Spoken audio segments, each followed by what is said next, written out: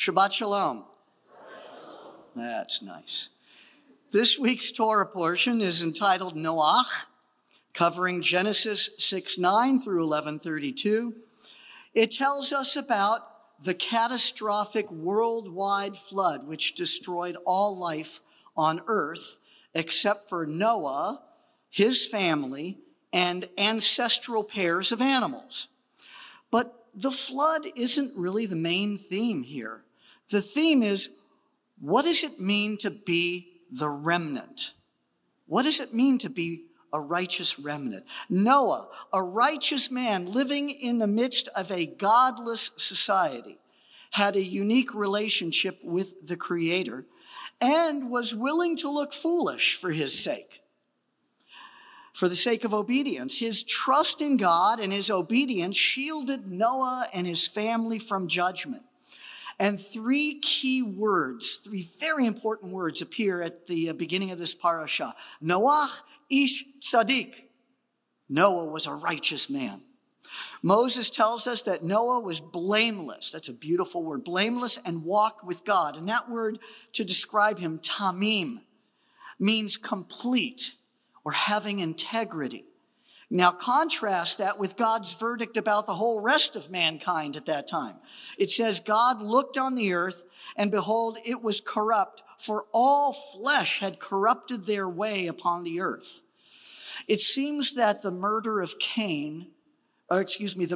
Abel by his brother Cain was just the beginning of things. Sin spread rapidly through mankind like an aggressive virus, and the whole world was filled with bloodshed. What follows is, of course, a story that is known the world over.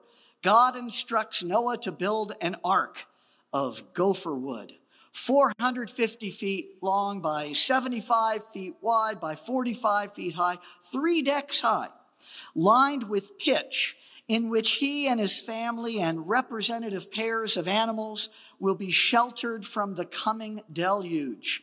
And from these ancestral pairs, the earth will be repopulated. There are numerous ancient stories of a great worldwide flood that have come down to us from people groups really on every continent, it seems.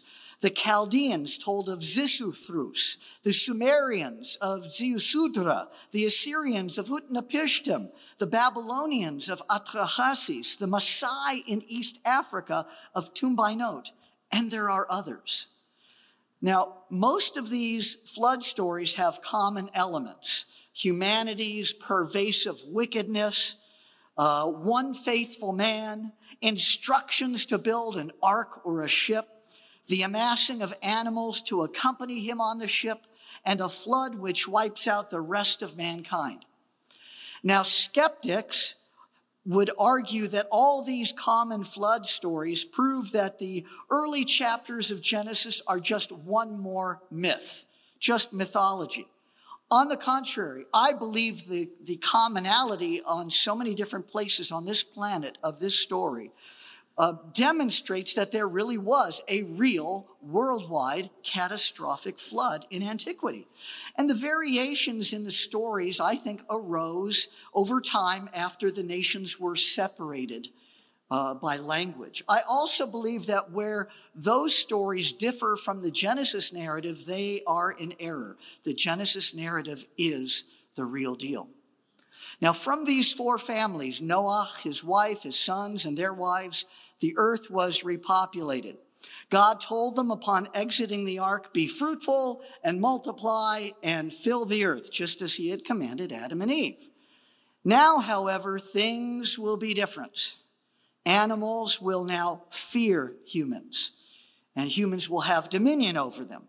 Sadly, some things will remain the same, namely mankind's bent tendency on rebellion against God, this determination to make a name for themselves. And so what happened? Humanity all gathered together and built a ziggurat, a big tower, to show their disdain for his authority. God took notice and turned what had been our common language into babbling, scattering us over the face of the earth, eventually to build separate nations. The parasha ends with a genealogy. It's Shem's genealogy. We see the beginnings here of a chosen lineage. It will not be through Ham, it will not be through Japhet that Israel will emerge, but through Shem. And Shem's genealogy leads us at the end of chapter 11 to Terah and his sons. And we are introduced to one particular son of Terah named Abram. This Abram will have a unique relationship with God, much as Noah did. And the history, which is of particular interest to us, will begin here with this man, Abram. But understand something, this isn't very long after Adam and Eve. The Genesis chronology puts Methuselah's death just before the flood. And over 200 years of Methuselah's life overlapped with Adam's. So my point here is that mankind knew about God. They knew about him, but they did not honor him as God. But they knew that he existed, much as Noah did. But it also shows us that as evil as humanity got, they were still religious. They still built that tower, that religious tower. We are religious by nature. Even rebels are religious. The thing is, we want to do religion on our terms.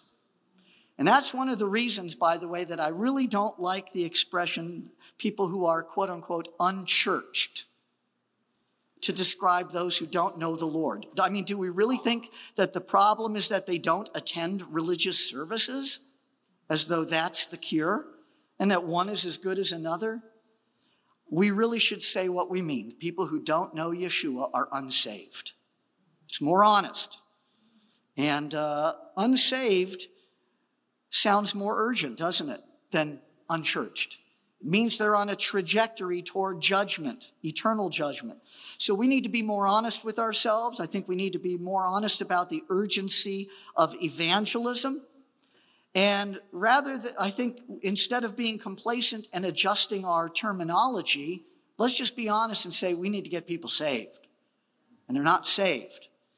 There is a sobering message for us in the account of Noah, for there is a great final judgment coming upon the earth. And human beings have just two options, either get in the boat, as it were, or perish.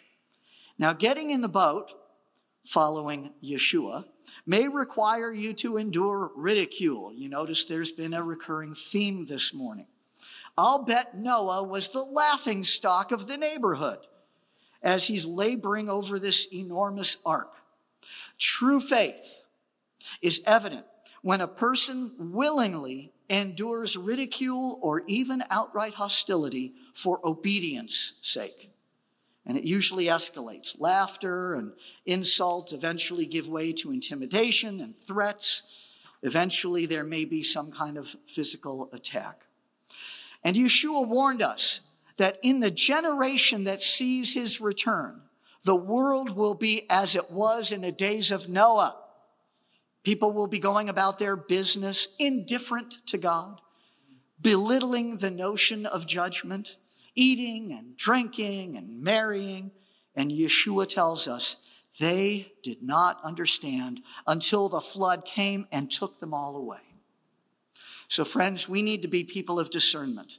His return is near. Don't you feel it? We've got to be ready and we've got to warn others. Yeshua is our ark of salvation from the coming judgment. But as it was at the flood, when the door closes on that ark, you're either safely inside or you will surely perish.